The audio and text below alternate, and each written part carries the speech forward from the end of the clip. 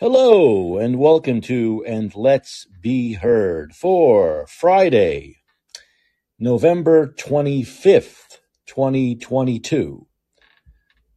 I'm Mike Kachopoli. All right, here we are, day after Thanksgiving. It's like a hangover day.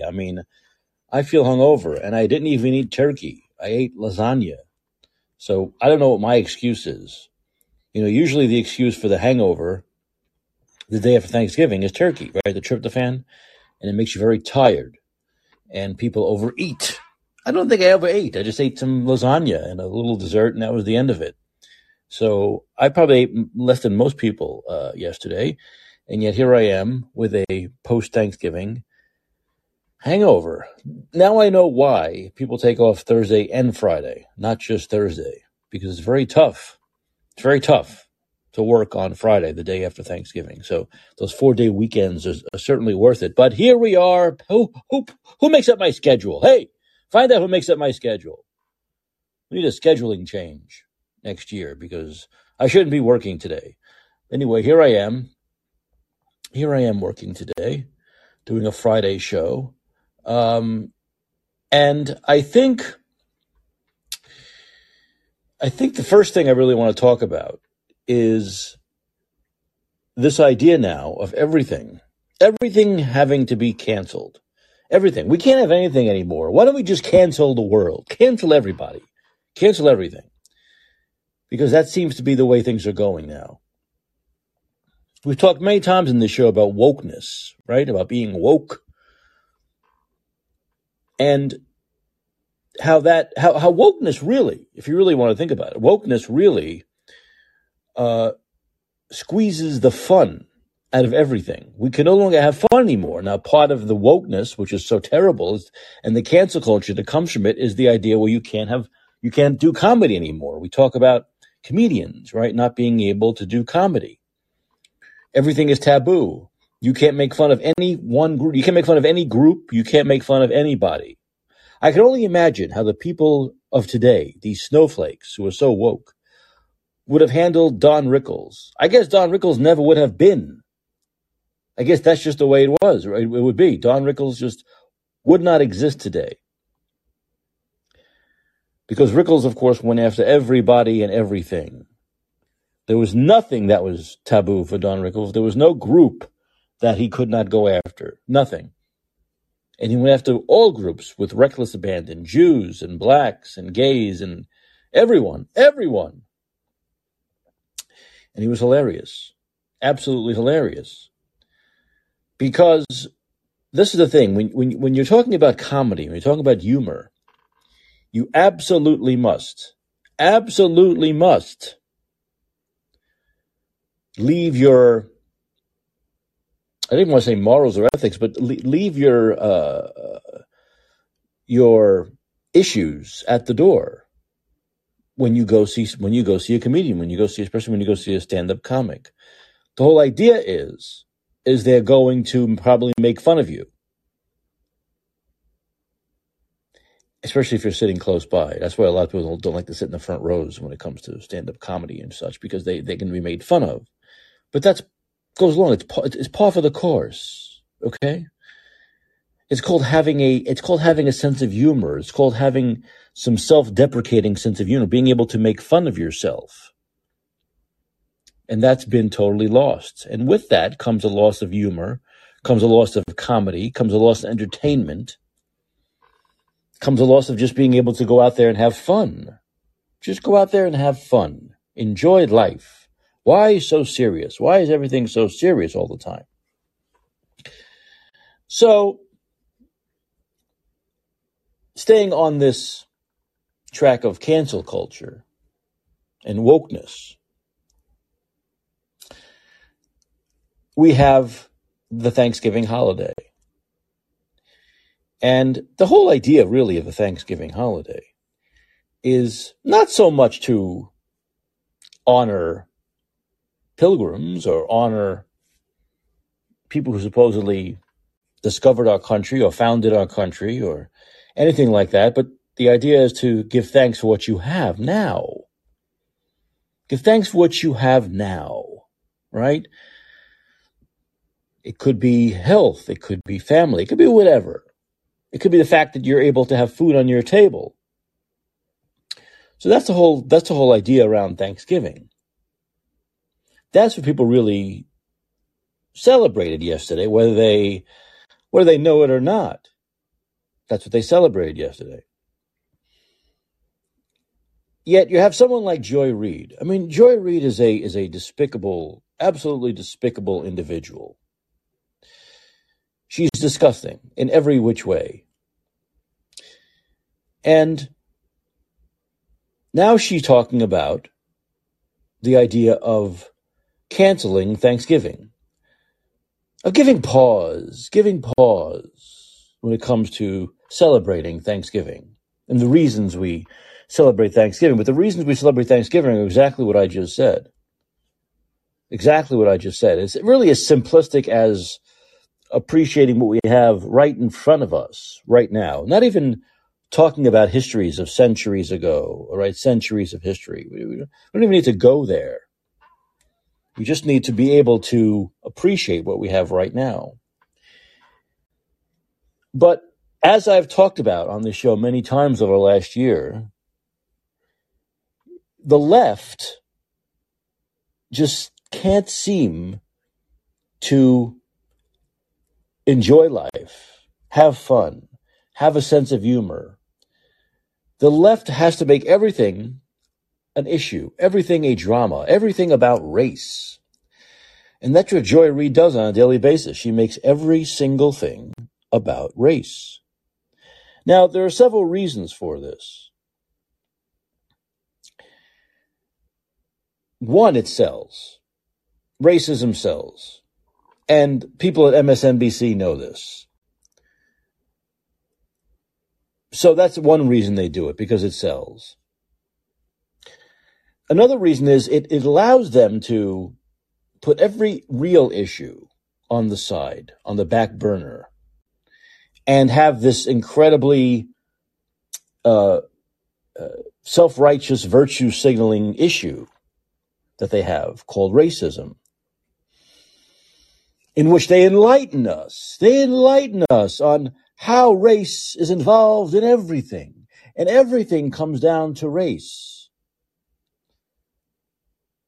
Everything only comes down to race if you want to make it come down to race, which the people at MSNBC, especially like Joy Reid, want it to come down to race. Which makes the left the true racists, because if everything's about race, you are a racist. If everything's about race, you're a racist. Like someone who opposes the racism, let's say, the pre-civil rights racism of you're black, I don't like you because you're black. I'm making your existence about race. I'm not seeing you as just a person. I'm not seeing you as you might be a cop. I'm a teacher, whoever you may be. I'm not an athlete. I'm not seeing what you are. I'm just seeing your race. You're black. So that was racism. Everything's about a person's race. Oh, but they're a good person, but they're a kind person, but they're a good teacher. No, I don't care. I don't like them because they're black. Whether people would admit that or not. That was the reason. So that's racism. So when you make everything about race, you're a racist. And that's what Joy Reid does. That's what they all do over at MSNBC, CNN to a lesser degree, but also. And the left has done this forever. The Democrats have done this forever. Everything is about race. Everything. And even Thanksgiving. Even Thanksgiving is about race. It's about how we have oppressed people. We have to remember we're the oppressors. We are the oppressors. We oppress. And it's very simple that when you make everything about race, when you make everything that ridiculously simple-minded, simplistic, you're stripping away everything that is good Like I said, if you don't like someone because they are a certain race, you're stripping away everything that's good, everything that's human about that person, and just coming down, making it all about their color, their race. Now, that's what Joy Reid just did with Thanksgiving. Not understanding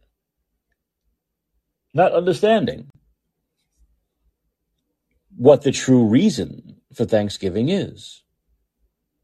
To be thankful for what we have. To be thankful for one another, regardless of race. And it's just, it's a real shame that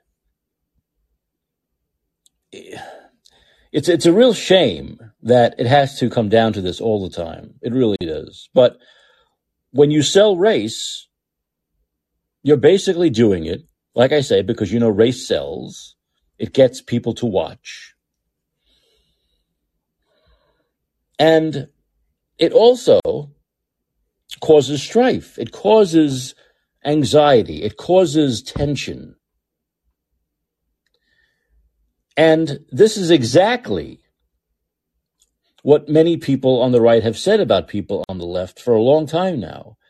That this whole idea of everything coming down to race, you're trying to cause a rift. You can't just say it's Thanksgiving, let's all get along, let's be thankful for what we have, let's be thankful for one another. No, that's not good enough. That doesn't cause a rift. That doesn't cause tension. And so when you're constantly doing these things, when you're constantly making everything about race, everything about oppression, one group oppressing the other, you're causing a tension in society that leads to things like the George Floyd riots. The left likes to fabricate and say that the right does things that causes people to shoot other people, which is absolutely bat crap crazy bullshit. Because as we're learning, a lot of these shooters are left wingers, are into gender fluid, or into pronouns. They're not right wingers at all. They're not right wingers at all. It is the constant creation of tension, of anxiety, of hatred towards another, by making everything about race that causes a lot of these problems. It is the left that is responsible for a lot of these problems. Now, I wouldn't even see the left as responsible for these shootings, because like I said, these shooters are all varieties, and the most important thing that connects them is they're kind of crazy. These people don't know how to deal with their empty lives, with their flawed lives, so they lash out against other people. But it doesn't help when you constantly create this tension. When you make everything about, I gotta hate you, you gotta hate me. We can't just have a day here and there where we just fucking eat turkey, stuff our faces with food, drink beer, watch football, and peacefully fall asleep. That's not good enough. That's not good enough. First of all, it's boring, right? It doesn't sell. And also, it doesn't create this tension that the left is constantly trying to create. They are not enlightening. They are not alleviating anything. They are creating more and more angst and anxiety and hatred. And this is what they continue to do on a daily basis. And it gets more and more absurd, right? It gets more and more absurd. I mean, they look in every nook and cranny to find something, right? To find something, right? There was Columbus Day. There's Christopher Columbus. There's Thanksgiving. There's Christmas. There's, even New Year's, and there's Veterans Day. Everything, every day they find a reason to make it about race, to make it about you versus me. And this is a real problem. It's a real problem because these people have a voice, and they really shouldn't have a voice. They should not be given a voice. What is it with, someone just brought, what is it with the Joys? Joy Reid, Joy Behar. Why are Joys so joyless? Just an interesting observation.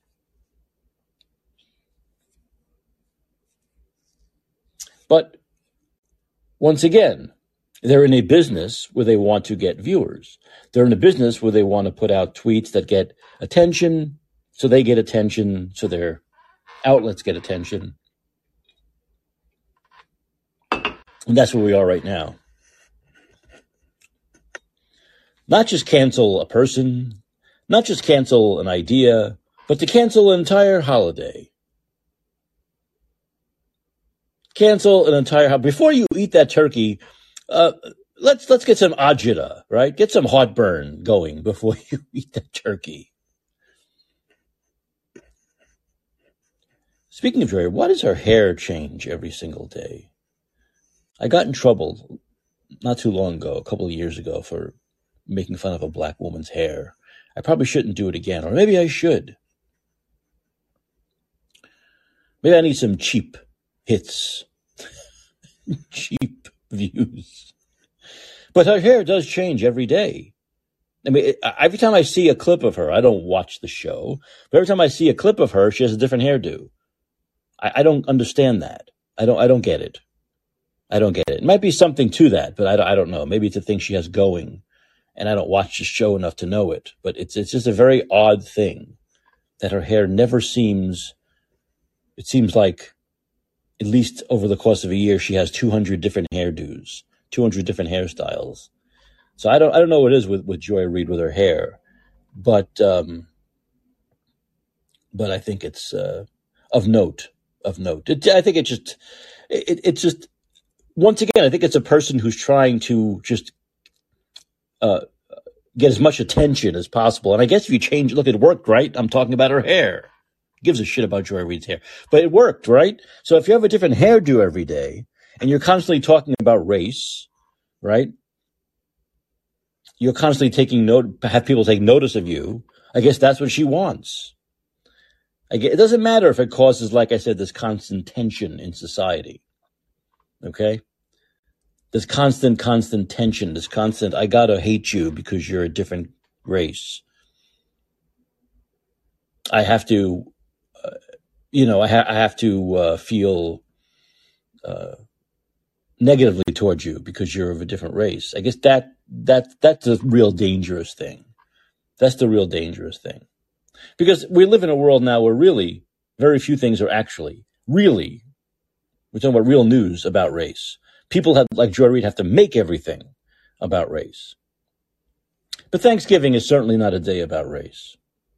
It has nothing to do with race. It has to do with being thankful for what you got. Whether you're white, whether you're black, whether you're Latino, gay, straight, whatever it is. It's about being thankful for what you have. Something that seems to have gone over the hair of Joy Reid. By the way, she wasn't always, Joy Reid, when she was doing fill-in work, when she had her weekend show, it wasn't all about race, by the way. I know people who watch MSNBC a lot more than I ever did, and they've brought up that fact that her shows didn't become about race till she got a 5-day-a-week gig. Maybe she got to fill airtime with race, but everything became much more about race once she started to make more money there and started to have a 5-day-a-week show. So that's an interesting thing, I think, to point out. But I hope most of you had a very happy Thanksgiving and more in thinking about race and oppression and hundreds of years ago. She did something really ridiculous, which is like our idea of Thanksgiving is like based on a false thing, a fabrication. No, having thanks for what you have and for the people around you is not a fabrication. It's the very definition of real.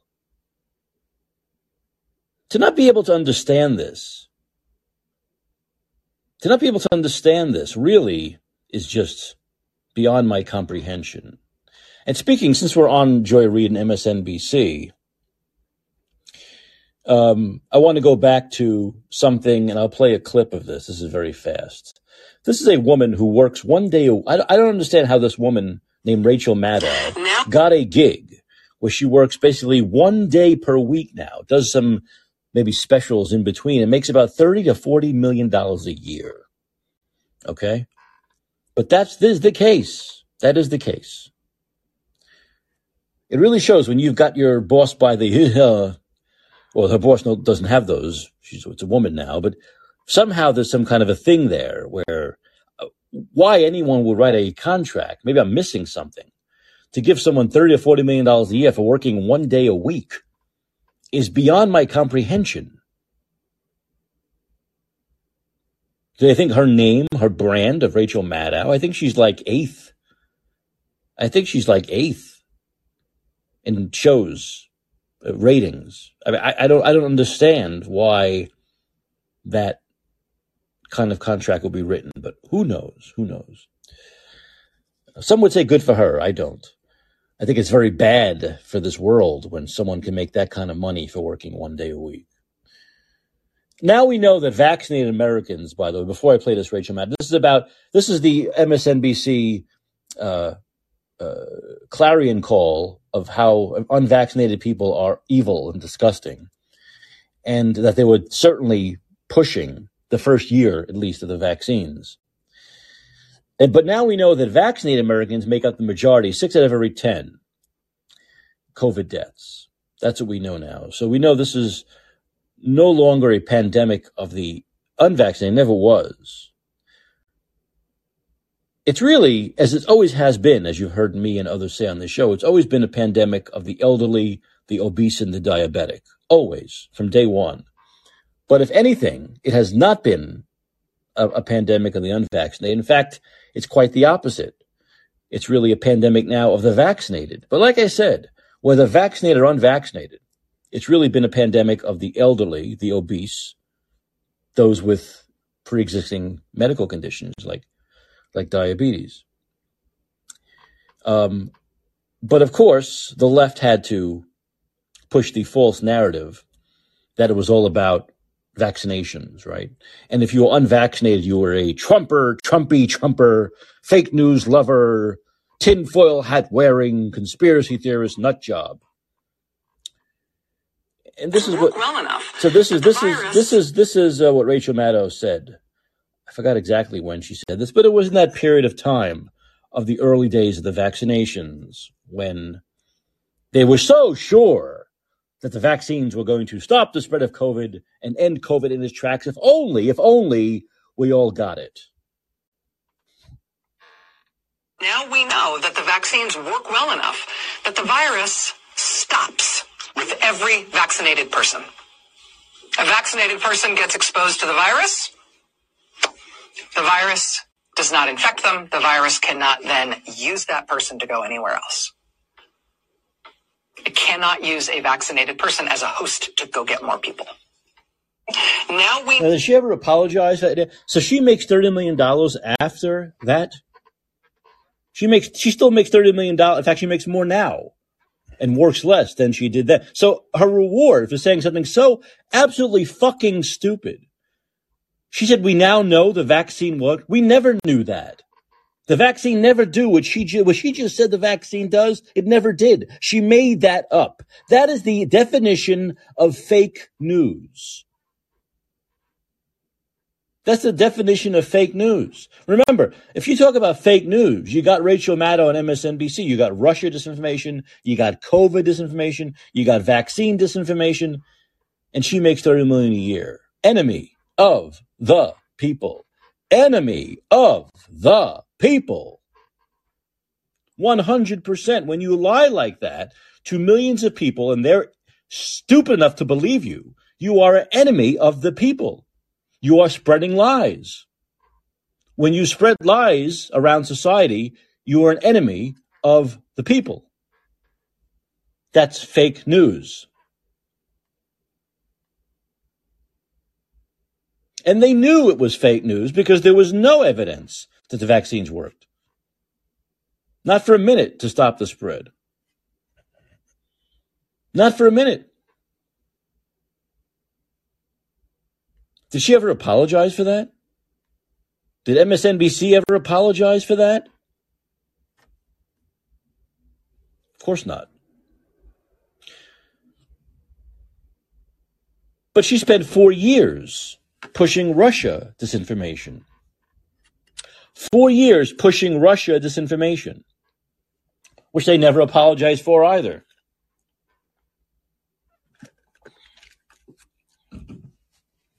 They never apologized for anything. They just keep lying and lying and lying and lying and lying. And going on to the next lie, as though they didn't just tell one. It's just absolutely stunning. Truly stunning. Now, when you make a statement that fucking dumb, that's that false, that's like saying the sky is yellow. Her statement about vaccinations is just like saying, now that we know the sky is yellow, it's that kind of a lie. Why would anyone ever believe anything they say? Okay?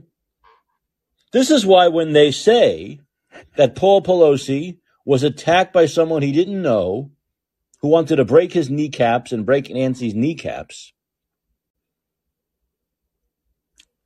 and it's just that simple, why should we believe them?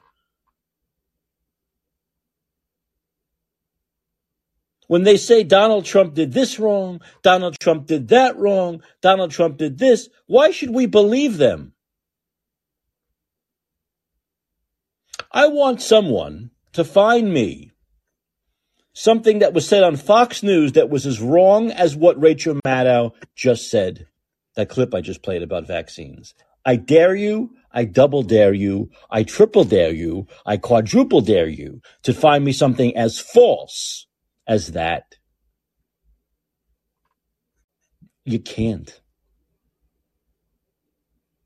So I don't want to hear about faux news. I don't want to hear about any kind of false equivalencies. Yes, they do it at MSNBC. Yeah, they do it at Fox. No, actually, they don't. In fact, one of the reasons why I started watching Fox, I rarely watched Fox before 2020. One of the reasons I started watching Fox so much is because they were the only ones who weren't lying about COVID and vaccines. They were the only ones who would get some truth about COVID and vaccines. It's not like you went there and they told the whole honest truth about vaccines. They never really had people on saying they were bad for you or you shouldn't take them or they're going to cause death and destruction, as they should have. But at least they weren't constantly pushing this narrative of lockdowns and masking and vaccine mandates and school closures. And they were talking about how those things were bad, that we maybe shouldn't be doing those things, you think? So that's why I started watching Fox News. Like I said, there's not one thing that was ever said on Fox News by someone who works at Fox News. I'm not talking about a politician. I'm not talking about Donald Trump. Someone who works at Fox News, an anchor, someone who hosts a show. That's as false as what Rachel Maddow said in that clip about vaccines. In fact, the reason why you can't find that is because the actual truth was the actual opposite of what Rachel Maddow said. The actual truth is the opposite of what Rachel Maddow just said. What should have been said is, now that we know the vaccines don't stop the spread, there should be no vaccine mandates and no one should be forced to get a vaccine. In fact, I advise you against getting a vaccine. That's the actual truth. That's what should have been said. She said the opposite of that. The opposite of that. As vaccinated people get COVID 2, 3, 4 times, and 60% of the deaths now are vaccinated people. I think MSNBC and Rachel Maddow, who makes $30 million a year, should be sued. Evidently, she can afford a lawsuit, and MSNBC, because they pay her all that money to work one day a week, can certainly afford the lawsuit. People should be suing MSNBC, saying they got the vaccine because of what Rachel Maddow just said, which was fake news. It wasn't real. It was a lie. Anyone who's gotten that vaccine, especially anyone who's gotten that vaccine who has had negative side effects to this point or does in the future, should be suing Rachel Maddow and MSNBC for disinformation. Because Rachel Maddow and MSNBC, her employer, said, if I get that vaccine, I can't get COVID and I can't give it to anybody else, which is a bold-faced fucking lie.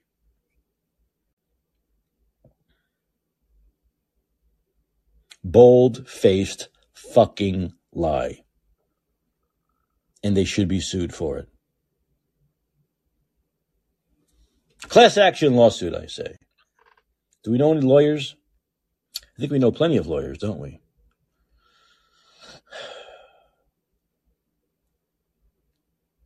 I'm glad there are more people commenting about this. No, Rachel Maddow never did apologize for speaking so definitively about, and that's isn't that the truth about these people with these COVID lies? They don't just say it like it might be the truth or we hope it's the truth. It's always so definitive, right? It's always so definitive. If we lock down for 30 days, it'll go away. If we wear masks, it'll go away. If you get the vaccines, it'll go away. They speak so fucking definitively that fuck Fauci never once said, well, it's a 50-50 shot here, 60-40, 80-20, we're not too sure, it might change. Never once was there any doubt in the mind of that fucked up, shriveled up old elf that what he was saying may not be true. Everything was so fucking definitive.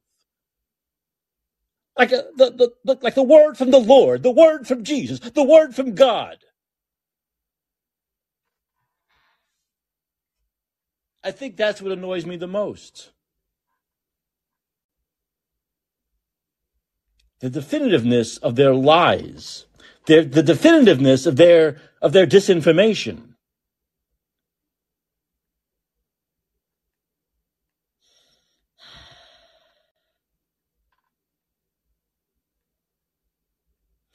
We also now know from the depositions that are going on, of course, these aren't public. The ones in January will be. That Fauci sent his friend to China in February of 2020 to see what they were doing as the vaccine, as the COVID was spreading. Remember, COVID was hitting there before here. And that they came back and said, well, we need to do what they do, which is lockdowns. And so basically, we now know that Tony Fauci said, do what the communists in China are doing. Do what the commies are doing. That's what we want. We want to do what the commies in China are doing. We want to do what the authoritarians in China are doing, where there isn't even a fair election there. We talk about fair elections here so much. The left is so in love with fair elections that they're also in love with the commies in China, the authoritarians that have fake elections. He said, do it that way. And now he says he was never for lockdowns. Meanwhile, he's the reason why we had lockdowns, because he sent a friend to China and the guy came back and said, we need to do lockdowns. And they did lockdowns, although Fauci says now he had nothing to do with lockdowns. Jay Bhattacharya says the Great Barrington Declaration posed an enormous problem for Tony Fauci in that it exposed to the world the lie that there was a scientific consensus in favor of Fauci's favored lockdowns. Bad form for him to try to pretend now he was unconcerned about it. In his deposition, he said he was unconcerned. He hadn't time to worry about things. This is the great Fauci, the great arrogance of Fauci. I had no time to worry about other scientific ideas. I had no time to worry about what other doctors were thinking. I am science. God, what a fucking evil bastard. Chuck him across the Potomac. But make sure you don't put enough into it so he falls in and never comes out again.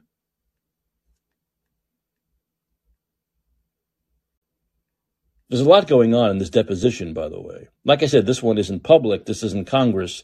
In January, this will be in front of Congress.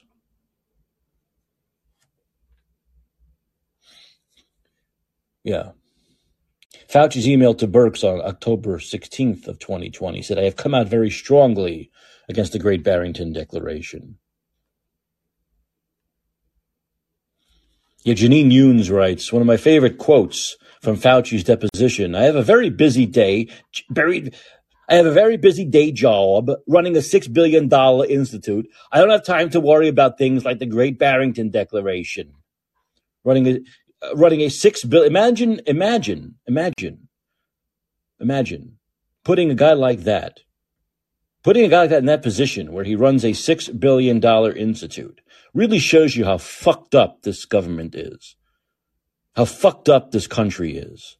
To put someone like Tony Fauci, $6 billion, and he runs it.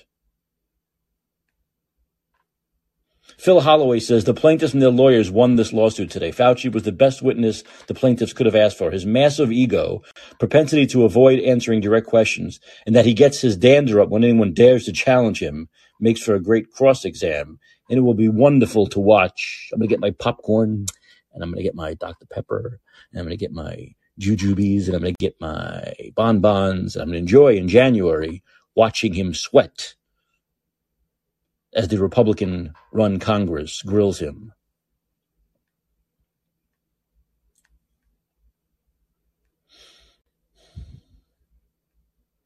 Yeah, his emails are clinching their case. His emails are basically saying that they were so bent out of shape over the Great Barrington Declaration, they conspired to slander and lie.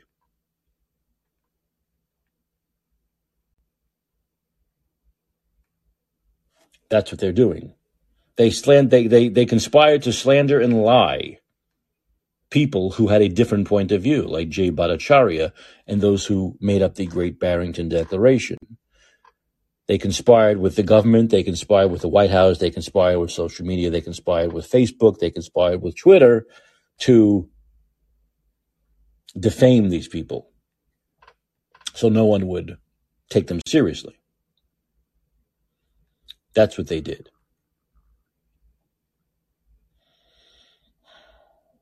These crimes against humanity are basically some of the worst we've seen in our lifetime. These crimes against humanity are certainly the worst since the Holocaust. I say it again, the Holocaust, Hitler, the Holocaust, Hitler. So that's what, 80 years, right? The worst in 80 years. And we're only seeing the vanguard now, the vanguard of how bad these policies were.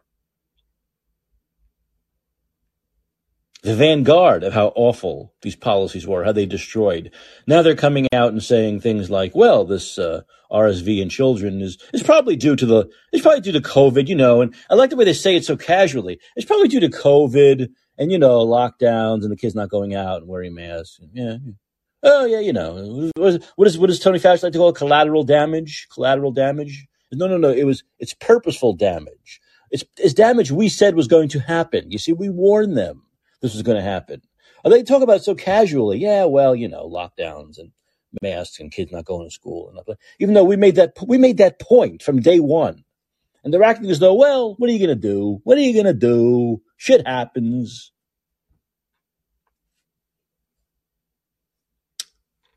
Slam those jail cells. I want to hear that jail cell door slamming, like when I went to Alcatraz and they did the demonstration of the jail cells slamming. That sound, I can't wait to hear it. Can't wait to hear it. There's some good news. Alberta, Canada, has banned mask mandates in schools. That's great. That's a good step. Of course, Alberta is like the Texas of Canada. It's the most conservative province in Canada, but hey, it's a start, right? It's a start.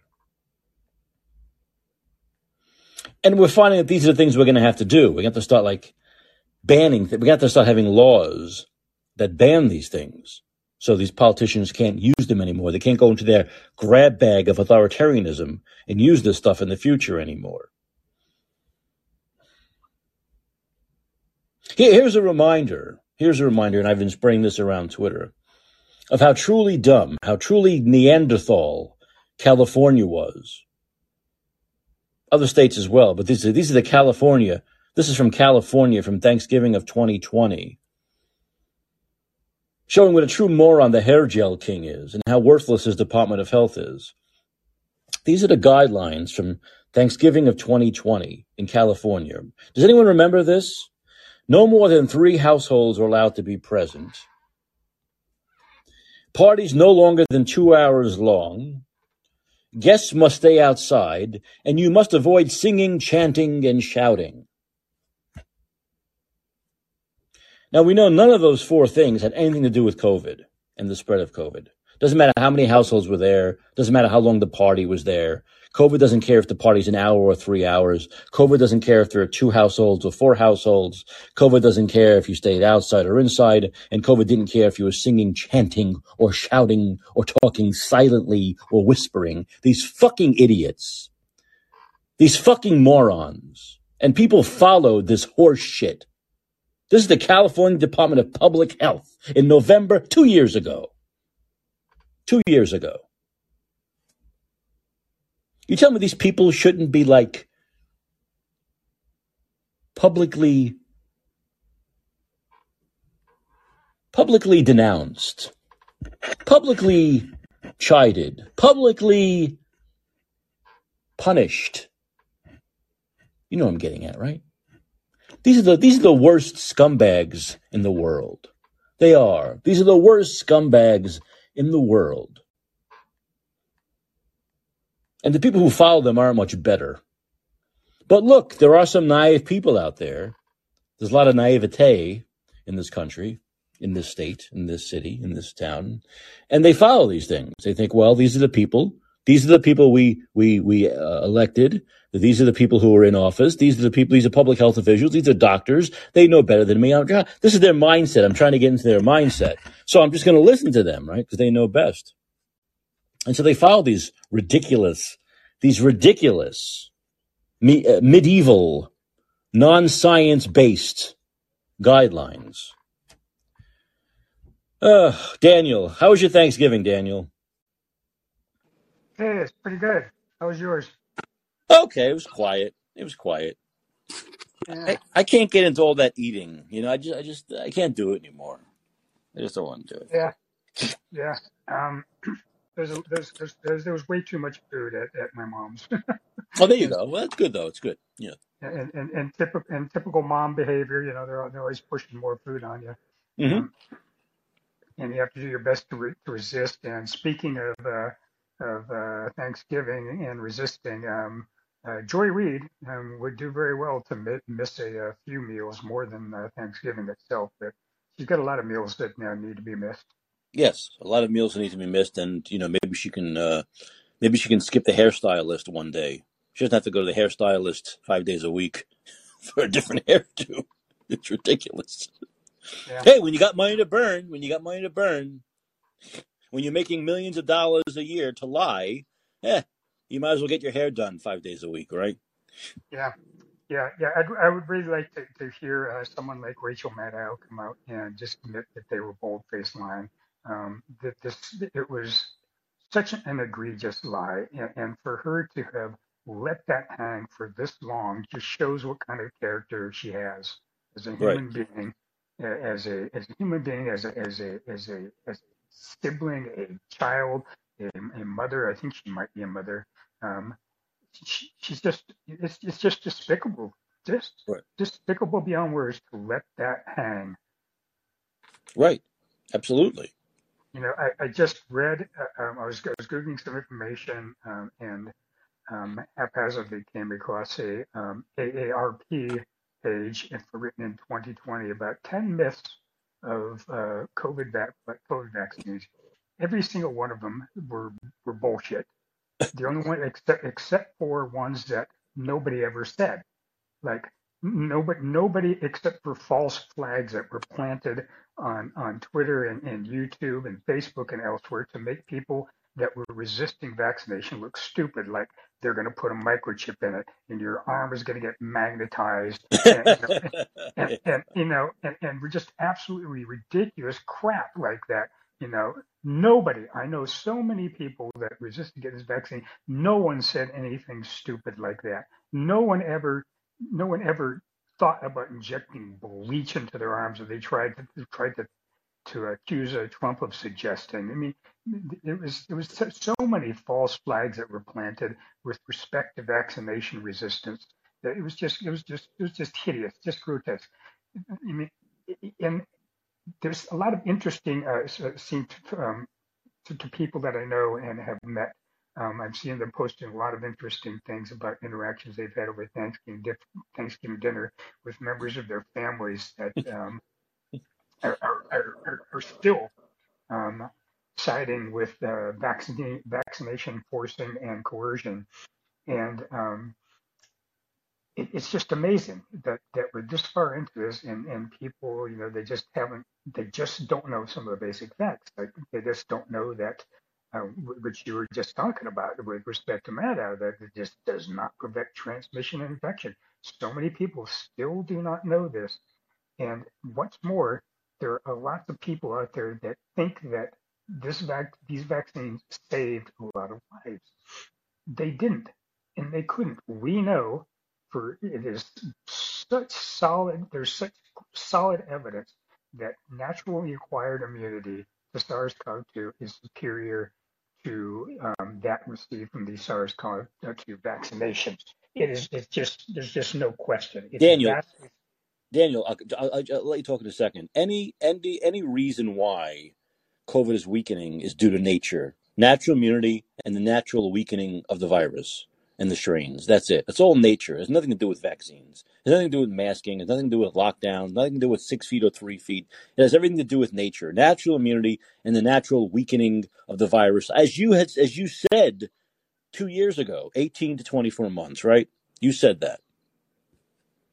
This way, yeah, way back, quite, I don't remember the exact date, but we talked about this, and the anticipated, even before anyone had a lot of data on what we should expect for the longevity of a SARS-CoV-2 immunity. Um, Everyone expected about 2 years because that's what every other coronavirus had, is about 2 years. And lo and behold, that's what you get from acquired adaptive natural immunity, about 2 years. And it's far, far, far superior to the vaccination, which at this point, this is one of the points I wanted to get to. There's lots of articles that have been written, published articles that have been written in scientific journals that are showing presently that a few months after vaccination, you are into negative vaccine effectiveness. Mm-hmm. Negative vaccine effectiveness, meaning you are more likely to get severe disease, have hospitalization, and have the infection itself if you have had a vaccination as opposed to not had the vaccination. Right. So anybody, and on top of this, I mean, this is the thing. One of the things I wanted to get to was anybody that argues with you that these vaccines save lives just simply do not know what they're talking about. It's a very simple calculation that can be done, and to estimate how many people were already had this far superior natural immunity by the time the vaccines were rolled out to any great extent. By late April of 2021, we probably had around 20% of the population was vaccinated to SARS-CoV-2. Right. By that time, 600,000 people had deaths attributed to COVID from the CDC estimates. And of course, these are just grossly overestimated estimates, but it actually doesn't matter to this calculation. All you have to do is divide that 600,000 by the infection fatality rate, which we now know is approximately 0.002, and you come up with 300 million. That is 90% of the US population had already had naturally acquired immunity, which is far superior to the vaccine, by the time 20% of people were vaccinated. It is absolutely impossible for anyone to entertain the idea that these vaccines saved any lives really at all. Maybe a couple, maybe a handful, who knows? But now, and maybe they saved a couple up till maybe about 6 months ago, but now with negative vaccine effectiveness, it's costing less. And in the net, we are going to learn, and this was my rule number 3, vaccines are for endemic disease, not pandemic disease. Um, we are going to learn that these vaccines cause more deaths than Well, than but Daniel, saved. more people died of COVID under Biden than Trump. More people died of COVID in 2021, 2022 under vaccines than before the We always vaccine. have to we always have to be careful dealing with absolute numbers. Rates are far more important, and we are going to learn eventually that that you're far better off simply not getting this vaccination.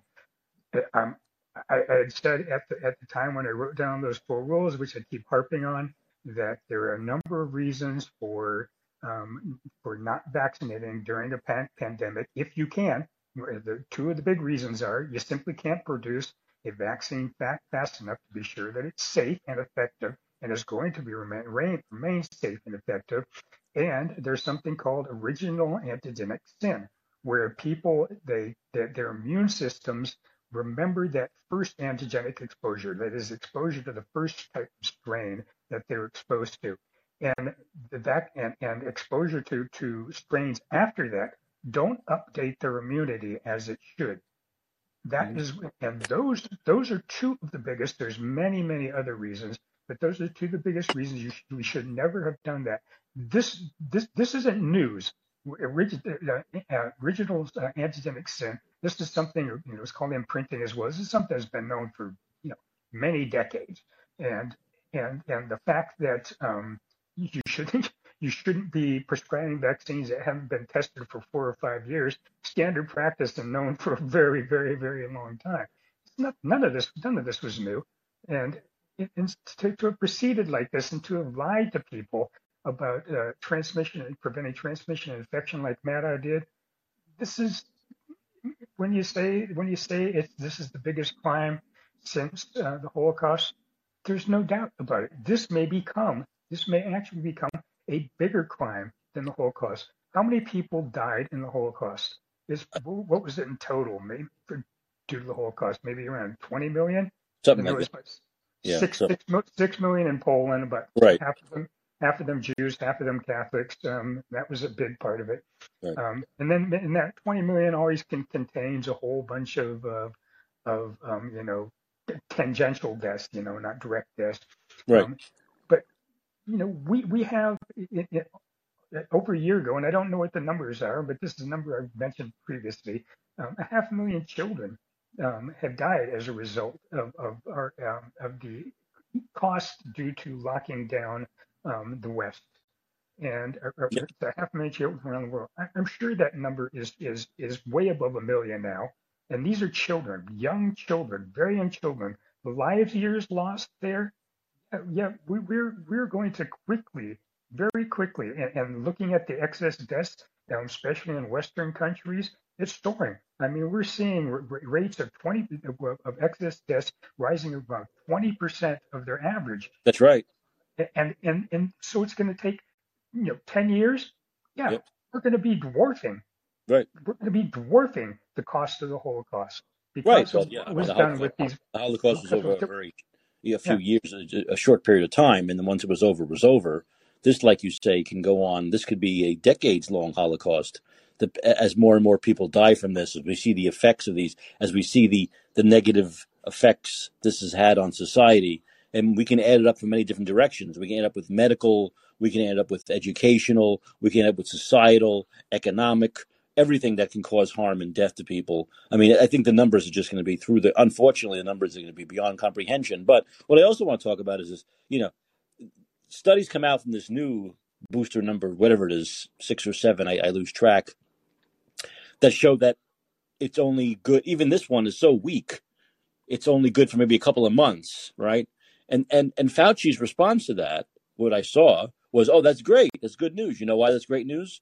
Fauci loves it. That's great news. Fauci would never want any one vaccine that lasts forever, because that means Big Pharma can't come up with more booster number 8, booster number 9, booster number 10. That's what Fauci wants. He wants people getting these things every 2 or 3 months. He loves it if they only last 2 or 3 months. That's great news to him and his friends at Big Pharma, because they can always come up with the next booster that people will get that they'll make billions on. And now we see the CDC discovering, a new variant. And let me guess, that new variant, there'll be a new booster, right, that takes care of that new variant. This is all fabricated, made up now, for Big Pharma to continue to be making billions and billions and billions of dollars. And the question is, when does it end? I said it ends when Ron DeSantis becomes president. And he says, that's it. We're not allowing production of any more vaccines. The government is not assisting in the production of any more vaccines. We're not getting the vaccines out there anymore. We're ending it now. Enough is enough. I think until then, it'll just keep going. I mean, but that's what, 2 more years, right? at least 2 more years. So how many more booster shots will there be between now and January of 2025? 3, 4, 5? I mean, the money, Big Pharma has now seen this is a cash cow, and they're going to milk it for all they can. Yeah, it's not going to be that big of a cash cow from them now. They, they've milked us for about as much as they can. Only 33% of the population has had a Yeah, booster. but the government's buying it from them, though, right? I mean, the government's buying these vaccines. Yeah, Yeah, and at some point, people are going to say, stop. It's going to be just like in 2009 with swine flu, and the government is just going to say, stop. We can't do this anymore. And it's all going to be, they're not going to be doing it out of the goodness of their heart. They're not going to be doing it because they saw the science finally. They're going to be doing it because of public pressure, and it's going to all be disgusting, but they will eventually do it. But the thing that son of a bitch Fauci isn't telling anybody when he says, when he repeats these numbers like 2 months of protection, is that that is 2 months of protection for a strain that is known to be presently circulating. By the time people got boosted, got these boosters, the tests that were relevant. I mean, they do these tests. It takes a right, few months. They do right, the test, and by that time, the strain has changed. right. So we moved on, and by that time, we're already into negative vaccine efficacy. Yeah. So the son of a bitch is basically pushing vaccines on people that are going to have negative efficacy really quickly. Absolutely. Yeah, very quickly. Yeah, of course. It's like I say, every day now we're learning more and more about these, and the talk can't be anymore. And we've discussed this before. The talk can't be before that they don't work, that they don't stop the spread. That's old news. That's real news, but it's old news by now. They don't stop the spread. If anything, people who get these vaccines get COVID millions of times, and over it doesn't matter. But what we really need to talk about now is how they are hurting people. It's one thing, like I've said, for a vaccine just to not do anything, to be like a saline solution. But a saline solution injected into you is not going to cause you to have a heart attack. It's not going to cause you to have myocarditis. It's not going to cause you to get cancer. It's not going to cause your immune system to stop working, so you get other things like RSV. That's what we have to concentrate on now is the real negative effect of these vaccines. The Just negative as like effect. there's a possibility I've heard from doctors that about 50% of Big Ten athletes could have myocarditis now, according to scans, according to their heart scans Yeah, and yeah. tests that have been I, done. Now, it doesn't mean 50% of all, it doesn't mean they're all going to die, but it all puts them at greater risk for some kind of cardiac event. yeah, and I had asked for the for the physician that tweeted some of that information. It was came from an interview. I asked for a whether there was a study published on that, and they haven't gotten back to me on that yet. So take it with a grain of salt. When they say Well, I think scans, Robert Malone was talking about it, though, wasn't he? yeah, take it with a grain of salt is all I'm saying at this point. Is and it could be totally absolutely true. There could there could be clinically detectable myocarditis and pericarditis on MRI scans. That's possible. But at this point, I just haven't seen the evidence, so I'm not going to be talking about that much. Um, what what I think we have to really be focusing on, as well as the negative effects, is just how to stop this shit. And there was Yeah, of course. Aaron Carriardi gave a really nice interview. I'm trying to remember who interviewed him. It was this last week, and this is Dr. Carriardi, who formerly worked at Irvine, was a Yes. psychiatrist there, and taught medical ethics there. And Aaron, um, this great interview was talking about, as well as all the, as well as his saga at Irvine and what else has happened with respect to forced vaccinations. He talked about some really important things about what we do and where we go from here. And something that really, really struck me is that we need to we need to eliminate this law that was changed in the late 80s, I think it was. But previously, you were not allowed to market advertise drugs on television, in print, in newspapers, etc. No But we're seeing advertisement. that all over the place though now. Yeah. Oh yeah. Oh yeah. Well, yeah, yeah. There's nobody less than 40 years old has ever not lived in a world has never lived in a world in which they weren't inundated with drug advertisements. We have to go back to the days when you can't do this, and the reason that we have to go back and do this is that just creates a connection between the media and the pharmaceutical companies that is corrupting. And there was a great book. Wish I could remember what, the title, but it explained kind of the nexus between the advertising world and the media. And the reason I read it was, it was around 2003, was because of the way we were being manipulated into the invasion of Iraq. And there's something really interesting I learned during that period, and that was that you commonly see on Sunday shows this Archer Daniel Midland or something, some Yeah. weird, Right. Right. and you're thinking, why are these people advertise every week? Why are they spending this billions of dollars over tens and 20 of years to keep on advertising it? When you don't even know what they're selling. And the reason is because they put these advertisements on. It's not to sell anything. It's so that they can go to the media and because they now have a voice. If they are talking to the sales department, they now have a connection with the media. And then they go to the media and they just say, well, I really like this article that you wrote, and I didn't like this article that you wrote, or I Right. like this interview that you had, or I like this news show, and I didn't like this one. And they just let it be known what they do and don't like that is Yeah. being It buys. Of course, it broadcast. buys them in. It buys them influence. Yeah. Of Yeah, course, it does. Yeah. yeah, and this corrupts our media ghastly. And so you see our media. I mean, Maddow was a perfect example. You talked about how Fox News was one of the best places to go because they weren't pushing the nonsense. They weren't standing up to it, but at least they weren't pushing the nonsense. They weren't pushing the disinformation like ABC and NBC and Washington Post and New York Times were. The reason that they were pushing all this nonsense is because they're totally captured by the pharmaceutical industry, just Yeah. like regulatory agencies were. And it's just like research in general and academia has been captured by industry.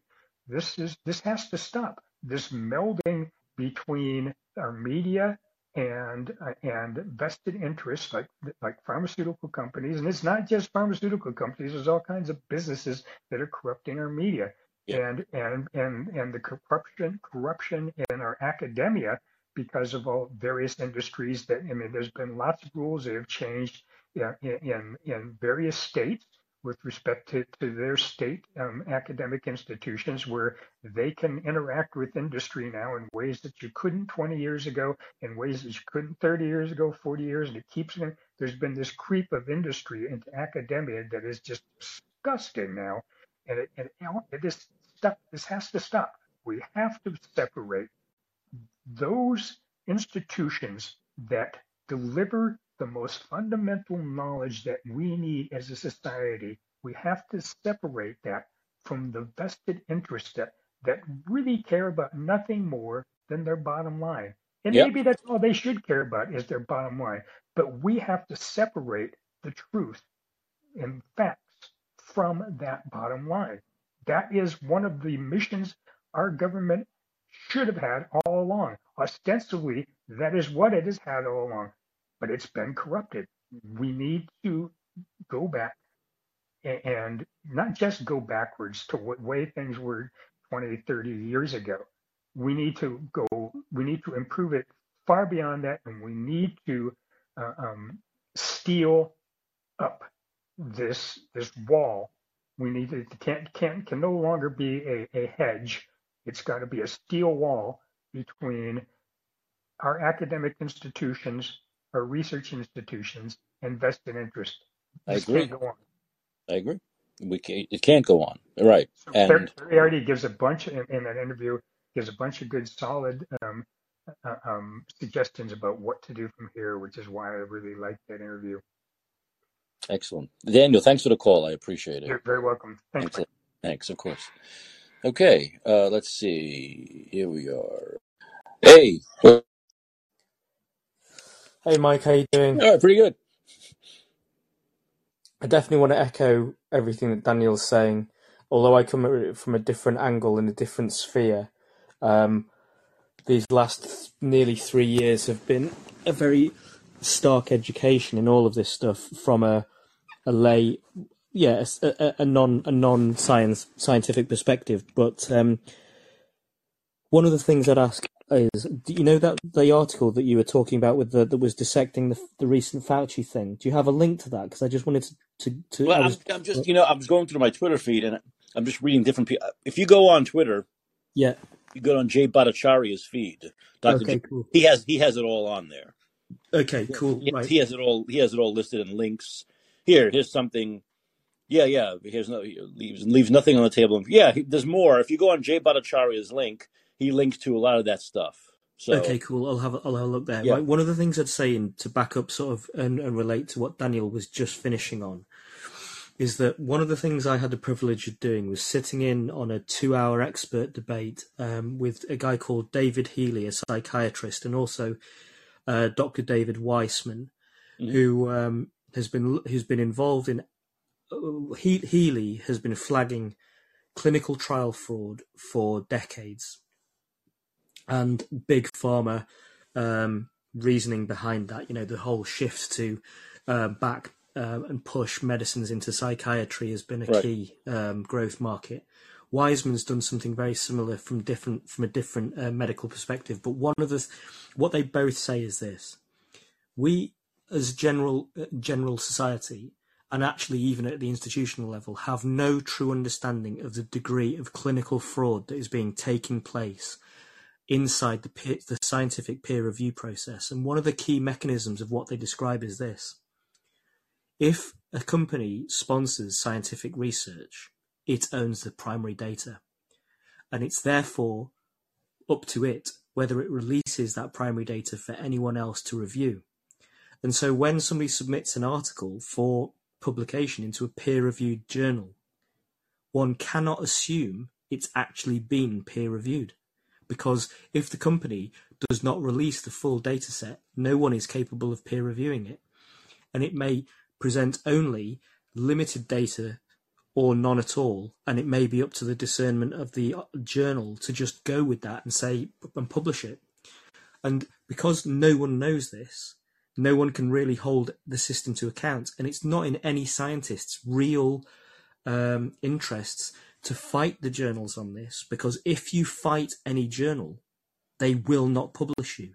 And if you cannot get published, you're screwed career-wise, and then you're ultimately ending up blacklisted and out of an academic job, right? We don't understand this, but that's a fundamental control mechanism of scientists and academics. And one other thing that Weissman pointed out, and this is enshrined now on video, is when Paxlovid, the Pfizer pill, was being pushed through at the FDA level, Weissman took the time to break down the entire video FDA analysis of that approval process and ripped it to pieces and showed how Paxlovid doesn't work, how it's actually got negative efficacy, and the trial population size was so small as to be completely irrelevant. And they were just a few of the things he said, right? It's all on YouTube. You can watch it. And this is the state of affairs that we're in, that nobody realizes. Now, I've just literally come out of this big debate with another calling group called the Pangburn Hangout, which is a bunch of people who are smart enough, decent lads, and they were having a philosophical debate, and it ended up descending into COVID. And I got in there and eventually trying to stick up for somebody, and it went on forever. And I was trying to present them all sorts of stuff, like including referencing Fauci emails, the DARPA documentation, the published scientific research of all kinds, right? And it was all bouncing off them like you would expect. They've all not got very much knowledge. They're completely locked into the standard narrative, and also really triggered or prone to believing that anyone who goes against this is in the conspiracy camp, irrational, lizard people kind of thing. And I'm saying that's not, and you can barely beat that. And I was saying to them, guys, I'm not here to convince you, but they just didn't, they couldn't move, really. It was bizarre. Well, it's called brainwashing. I mean, it's people brainwashed. It's the same thing, like I said, what a cult does to people. Try to break into a cult and say that cult leader's crazy. He doesn't have your best interest in mind. They get at it. They'll kill you. So that's the same thing. I mean, it's so what do you do in a cult? What do you do when people come out of a cult? You have to deprogram them, right? Deprogramming, but they got to be willing to be deprogrammed. If people are willing to be deprogrammed, that deprogramming shows to be very effective. But the problem is people have to be willing to be deprogrammed, and I don't think we're there yet. I don't think we're there yet for most people. They're just very comfortable inside this cult. They really are. They're very comfortable inside this cult, and their leaders, whether they be Fauci or Biden or Trudeau or Newsom or whoever it may be, they believe in those people. And that's it right now. And I think, like you say, when you try to, at the beginning of this thing, for a good year and a half, I tried to, and I found myself screaming. I found myself getting very angry. In other words, why can't you fucking get it? That kind of a thing. Then I realized, why bother anymore? They're just going to shoot, not literally, but figuratively kill me. They don't want to hear this stuff. Yeah. They don't want to hear it. They want it their way. They want to believe what they believe. And some of them will come out of the cult over the coming months and years. Some never will. Some will die in the cult. That's the way it goes. But I think we have to sort of be able to live with that now. You know what I mean? Yeah, but also, one of the things I tried to use as an example for these guys that they didn't quite sort of want to hear was I was saying to them, look, there's a huge part of what's going on here. What they wanted from me was, what's your unifying theory? What is it you think's going on? How, they wanted me to reveal some kind of nefarious plan, which another guy in the group did, and I wasn't. I don't have one in any degree of certainty. I'm not that stupid, and also I certainly wouldn't go and start blabbing off some kind of unifying theory anyway. But I said, one of the things you have to take into account is that in this very big picture, there's a large amount of political opportunism, which isn't necessarily like a part of the coordinated nefarious plan. And I gave him an example, which is the PPE. So I said it was obvious that as soon as PPE was required in the populace and also at medical level, right, and that was an unusually large amount, at the beginning, you could guarantee that anyone with a company, right, who was a bit savvy and had connection to China was probably going to be setting up PPE importing to try to get loads of government money. Sure enough, in the UK, there must have been tens of them at least that never went anywhere near PPE or became importer-exporters, all turned out to be close to governments. They were basically nepotistically set up. Right. And they were charging hundreds of millions of pounds for shit gear that a lot of it didn't work anyway, and a lot of it was quite low quality. And you knew that was going to happen. But the problem was that because they were private companies, you couldn't invest in them and track them, right? And I was thinking, well, if any of them, you can trade, is what I was saying. You can trade on political opportunism, and you can trade on the mass psychological movements of the herd, right? And that's that. If anything, COVID shows that if you're not totally dumb, and you read the news enough, and you realise when the next panic is, the smartest thing individuals can do to protect themselves from the future is trade those moves, because it's totally possible. And you can make loads of money doing it and not even be a sophisticated trader. That's how the madness of herds, the madness of crowds is so reliable. It's a strange phenomenon. And you're right, we are not past this yet. You can tell. You can just smell it. But there's only one metric that's partly encouraging, and it's the number of booster take-ups and the number of infantile vaccinations, and they are both pretty low. So hopefully... The infantile vaccine has always been low, and they've gotten lower. Now, the reason for that is very interesting. People are willing to gamble with their own lives, but not with their child's lives. Yeah. But because people see it's a gamble, they seem to really get it. You see, if they bought into this hook, line, and sinker, they would all get their children vaccinated. But even though there might be a little bit of doubt in their head, that's enough for them not to infect their children or do something that might affect their children now or years from now, right? Mm-hmm. So that's very big. It's very important to understand that. And yes, we do see this. We even saw this in Israel. We saw this in other countries that had boosters before we did. With each successive booster, the intake went down 20, 30%. Because after a while, people just get tired of doing it, right? That's it. I mean, there are people who are tired of getting a flu shot once a year, let alone if that was every other month, right? People just aren't going to do it. They're just not going to do it after a while. So that's a good thing. So yeah, there will be a natural, I guess, decline of people getting the percentage of people getting the boosters. The only problem is that we need to stop the propaganda, and the government propaganda continues. Like I said, they're going to squeeze every red cent they can out of it. Big pharma. I'm still here in California, in San Francisco. I'm still seeing ads for vaccines. Yeah. I'm still seeing ads that say that make it look like these vaccines are a real thing and that they work. And that's the problem. In your peer group or friends and family and stuff, are people still considering like these whatever bivalent boosters and also the possible combined flu and COVID shots and things like this? Are they still considering taking them? I don't talk to people about this stuff. Right. I talk to you guys about it. I don't talk to my friends. My friends, no. Most of my friends I hang out with now are people like Daniel, who never got the first one. They're not going to get the 10th one.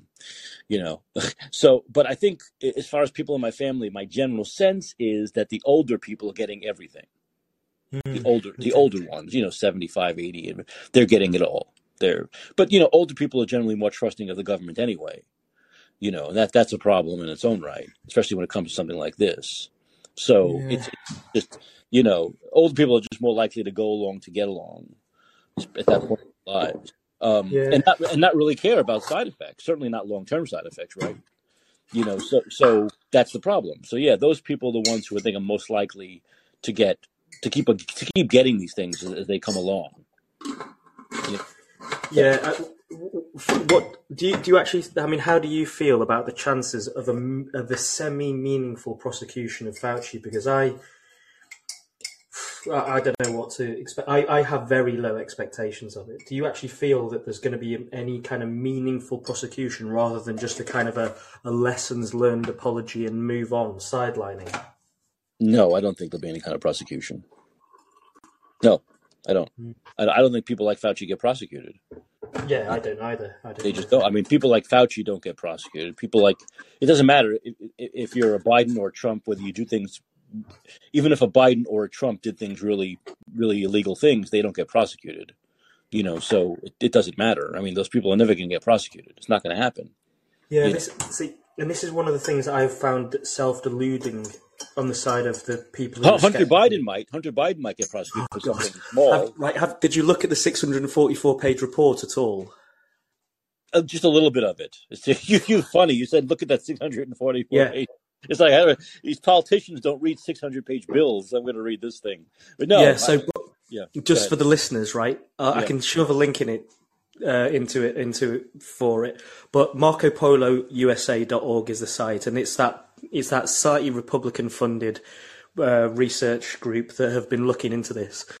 And there's a lot of sections in it. One of them is sexual stuff, hookers, and human trafficking, and basically it just outlines tons and tons and tons of records of his encounters soliciting and hooking up with hookers via their pimps as well. So it uses his emails, his phone, and he's videoed and filmed himself and photographed himself in loads of compromise, right? And his transactions are, in the multiple thousands to tens of thousands per person, right? I mean, encounters were incredibly expensive, right? Right. And obviously on top of that, there's all this drug stuff. Now that's just one section, and then there's the whole Burisma thing. There's business stuff. It's rich. It's incredibly rich. It's well worth looking at, because you'll just see what you will see is this unbridled window into the degree of corruption of one man who is now the president's son, and you're thinking, fucking hell, he can't be an isolated case. This cannot be one guy. This is like an indication of their culture at the levels of entitlement and empowerment. Yeah, I think what will happen with Hunter Biden, I mean, now once again, the Republicans might change things come January, but my general feeling is that he might get indicted on something. What do you call it? You call it the Capone thing. Where it's something on very very minor compared to what they really want to get him on, or what they should get him on. Yeah, tax being the obvious thing. Yeah. But I don't think there'll be any link to. I don't think there'll be not that there isn't a link to Biden, but I don't think they'll make a link to Biden. Now the Republicans can change that because the Republicans will hold hearings come January. There is a possibility that with the Republicans holding hearings, but I think even with that, you're only going to get what the Democrats got with Trump is an impeachment. They'll impeach Biden, but the same thing will happen. The Senate won't convict him. So this is what this is the cycle we're gonna be in basically for who knows how many presidents. Where every time the Democrats control the House and there's a Republican president, they'll be impeached. And anytime the Republicans hold the House and there's a Democratic president, they'll be impeached. And that'll go on and on for the rest of time. I mean, It's ridiculous after a while because we know that a president will never be impeached because they'll never get 67 votes in the Senate. Yeah. As split as the Senate is these days, 50-50, 51-49, they're never going to get to 67 to impeach a president. It's too political. So to convict the president, it's kind of a stupid game. It's more like, what is it, like a slap on the wrist, But how much do Trump's 2 slaps on the wrist, hurt him? How much is it stopping him? Not at all. He's running for president again, right? Yeah. So it's a silly thing. I don't think anyone takes impeachment seriously anymore because it's so damn political. I mean, the only thing that really would matter is a conviction, and that's not going to happen. It's just that they'll never set a precedent where they're going to convict someone as high up as the president or someone like Fauci, even, right? They're just not going to do that, but they should. Like I've said, the only thing that'll stop this from happening again in the future is if people see these folks were put in jail. Not that they were, had to testify in front of Congress for a couple of hours. That's not going to stop them from doing it. These people, like Fauci said, he's used to it. He loves it. He adores it. He's used to it. He's done it his whole career. So it doesn't matter. That kind of stuff isn't going to stop this from happening again. Mm-hmm. But put them behind bars, and that'll stop it. But also the public's expectation of behavioural standards in public office and the likelihood of any meaningful consequence is so low, deliberately positioned into the floor over decades, that we will settle for nothing happening. And then we'll all just wander around griping about it, going, oh, it's all fucking shit. It's like, yeah, it's shit because we allow it. We tolerate it, and we're part of the problem. Right. Yeah. I don't know. We all do our part, right? Yeah. We all do our part. But, I think, like I said, I think we're seeing a few things that are positive signs. One is the Republicans taking over Congress and having these hearings, Elon Musk taking over Twitter and stopping this one-sidedness when it comes to, censorship and, of the left censoring everything the right does and all that stuff, and censoring dissent on elections, censoring dissent on COVID, censoring dissent on vaccines and all that stuff. I think that is now that we're seeing progress on that. We're seeing people fighting back, on that kind of stuff, And in fact, I think we'll talk about this next week. But Elon Musk is going to do on Monday a general amnesty for everyone who's been knocked off of Twitter, as long as they weren't doing things that were like spamming or talking violence. So a lot of people who had their accounts suspended are going to, like Dr. Peter McCullough, an actual doctor, one of the top leading cardiologists in the country, if not the world, had his account suspended. Ridiculous. So we're going to see this great general amnesty happen, which I think is a great idea. And what's really telling is how the left is going apoplectic over this, right? The left is going apoplectic over real doctors being allowed on Twitter again, real people, real experts being allowed on Twitter again because they don't push the left narrative. Mm-hmm. They don't push the Democratic narrative. And it's really just telling. It's really, right now we do have one party who's against free speech now.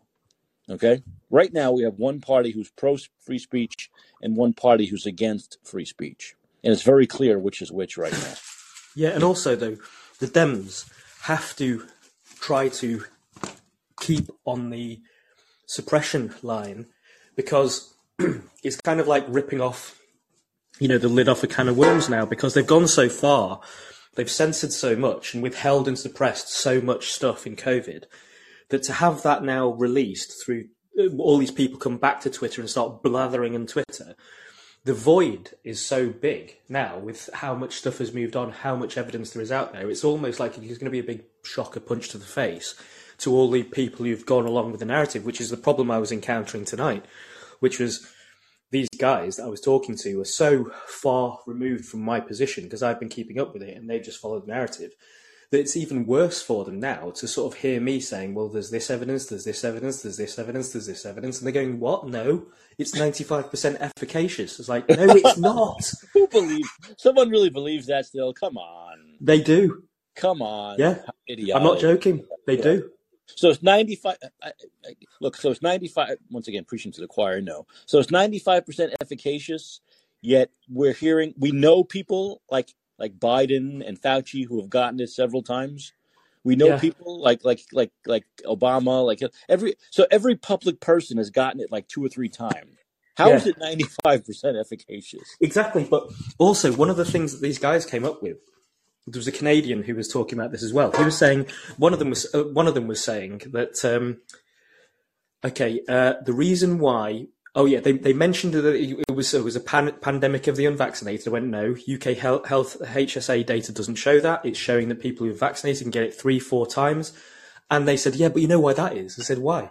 Well, because there are more vaccinated people out there, so they're more likely to get reinfected. I said, no, because the per capita rate takes account of the size of the population of unvaccinated and vaccinated. That's how bad they were with the data. No, but they just contradict themselves. They said it's 95% efficacious. Exactly. So 95% efficacious. How are all these vaccinated people continuing to get it and die from it? I don't understand. Yeah. So they're still juggling all these aspects of the narrative which don't fucking add up, right? And no, when you start to bring this in, then they kind of like become more and more defensive. Yeah. And it's really frustrating. But there have been studies. I mean, that 95% number was the number they gave out in January of 2021. Exactly. Falsely. There have been studies since then that had put the number more like a 10, 12, if that high. But even the number, I explained to the guys how that 95% efficacy number was calculated, which was using relative risk reduction ratio on just 170 people in the Pfizer's Hey, who would have thunk that might not work out so well when you test it? And they wouldn't believe me. They wouldn't believe me, right? And I said, no, it's here. I gave them a link to the Canadian COVID Care Alliance's breakdown of the Pfizer stuff. Right. And I said, and this is primary material. And they were just like, what? If I all of a sudden became a political pollster, and put out the Mike Tropoli poll, and I said I polled 170 people, no news agency would run that. Of course. They say, what are you talking? 170 people? You got to do 10 times that, at least 20 times that. No, 170 people. That'd be good enough to know where things stand. Come on, it's so ridiculous. It's so ridiculous. It's absolutely insane. It is. Iggy, thanks for the call. I appreciate it. No worries, mate. Pleasure. And keep up the good fight, but don't bang your head against the wall. They're not worth it. They're not worth it. Yeah, I know. Okay. You're right. Cheers, mate. All right, cheers. I just want to preview a little bit of what's coming up on Monday. I want to preview what's coming up. This is a big story, I think. I think we should talk more about it. Biden, this is from the Daily Mail, great news site, Daily Mail, the UK. Biden ordered Trudeau. Those words, just those 2 words, Biden orders, hilarious. Imagine what a loser Trudeau is to listen to Joe Biden. Biden ordered Trudeau to end the Freedom Convoy. Remember the Freedom Convoy? Over fears the U.S. car plants would close within hours before the Canadian PM invoked emergency powers to quash it. President Biden demanded Canadian Prime Minister Justin Trudeau stop the Freedom Convoy that protested at the border against vaccine mandates. Trudeau was set to testify. When was this written? Did he testify today? This was written today, wasn't it? Anyway, he's set to testify regarding his decision to clear out the convoy as part of a Canadian government investigation. The trucker protest grew until it closed vital trade routes along the Canada-U.S. border and shut down key parts of the capital for more than 3 weeks. I think he testified earlier today. Canadian Finance Minister Chrystia Freeland previously testified that Washington was very, very, very worried about the blockades. Remember, they thought that the truckers, Biden was worried that truckers there would inspire the truckers here to do that. The minister emailed staff on February 10 saying Washington feared all of their northeastern car plants will shut down if the convoy was not stopped in 12 hours. So they were also worried the car plants here would shut down. Trudeau, according to texts between Clow and Freeland, talked to Biden about money, people, and political media support from America. 3 days after speaking with Biden on February 14, Trudeau invoked the Emergencies Act to clear out the protesters. So this is where we have, once again, this collusion. You know, they talked about, the left like talk about Trump with collusion. Collusion. This is where we have this incredible collusion between social media, the government, the doctors, Fauci, the NIH, the CDC, all of these different people colluding together to get the outcome they want, to stop dissent, which is, of course, the most Orwellian, authoritarian, fascist thing that's happened to us in 8 decades since the Holocaust. This is absolutely incredible. So more and more every day is coming out now, you see. More and more every day is coming out now. Joe Biden was worried not only about truckers protesting here and shutting down, but car plants shutting down. People being inspired by these truckers in Canada. And the effects of these truckers in Canada, the supply chain, because of their protests. And that alone took 2 years, remember. It took 2 full years of oppression before this trucker thing happened. I wish it had happened earlier, but at least they finally did it. And once again, I believe that was really the beginning of people accepting these mandates at will. That was the beginning of the end. The truckers in Canada was the beginning of the end of people just accepting this shit. And the mandate started to fall apart after that. And a lot of it was also, like we say now, Alberta. They've banned masking in schools in Alberta. I don't think any of this happens if not for those Canadian truckers. But here we have, once again, the American president putting pressure on the Canadian prime minister to invoke this Emergencies Act. Remember what the Emergencies Act did? It took away their bank accounts, right? It froze their bank accounts. It froze bank accounts. So your bank could say you can't have your money if you continue democracy. Right? If you continue to show freedom of speech, freedom of expression, we're not going to give you your money. We're going to freeze your accounts. We're going to freeze your assets unless you submit to the authorities, submit to this authoritarian rule. Every day, this gets more and more disgusting. Every day. I mean, we knew this, but now we know this. You get it? And every day, we're learning more and more. Learning more and more every day. All right, so we'll talk more about that on Monday and other things. And I guess Monday, the world starts again for 3 weeks before it stops again. We have 3 weeks until the next holiday.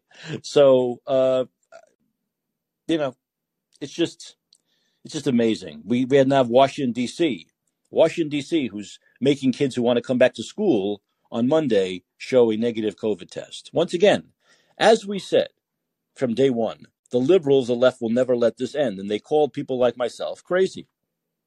When I said in 2020 that they'll be doing this in 2022, 2023 and beyond, people said, oh, you're nuts. No, just give it 30 days to flatten the curve. That's all they want. No, just get your vaccine. Just get your 2 shots and it goes away. That's all they want. And when I said, no, it will never end. The liberals will never let it end. They said, oh, I was crazy. Here we are going to 2023 and they're making kids get cotton swabs shoved up their nose so they can go back and learn. Go back to school and learn in Washington, D.C., the nation's capital, which, of course, affects black kids. The left will never stop until we stop them. Okay. This has been the Friday edition of And Let's Be Heard, wrapping up a kind of a holiday week. But I'll be back Monday night. I want everyone to remember this show airs Monday night through Friday night, 11 p.m. Pacific, 2 a.m. Eastern, 7 a.m. if you're over there in London. My name is Mike Caccioppoli. Thanks for listening, and I'll be right back here Monday night. Have a great rest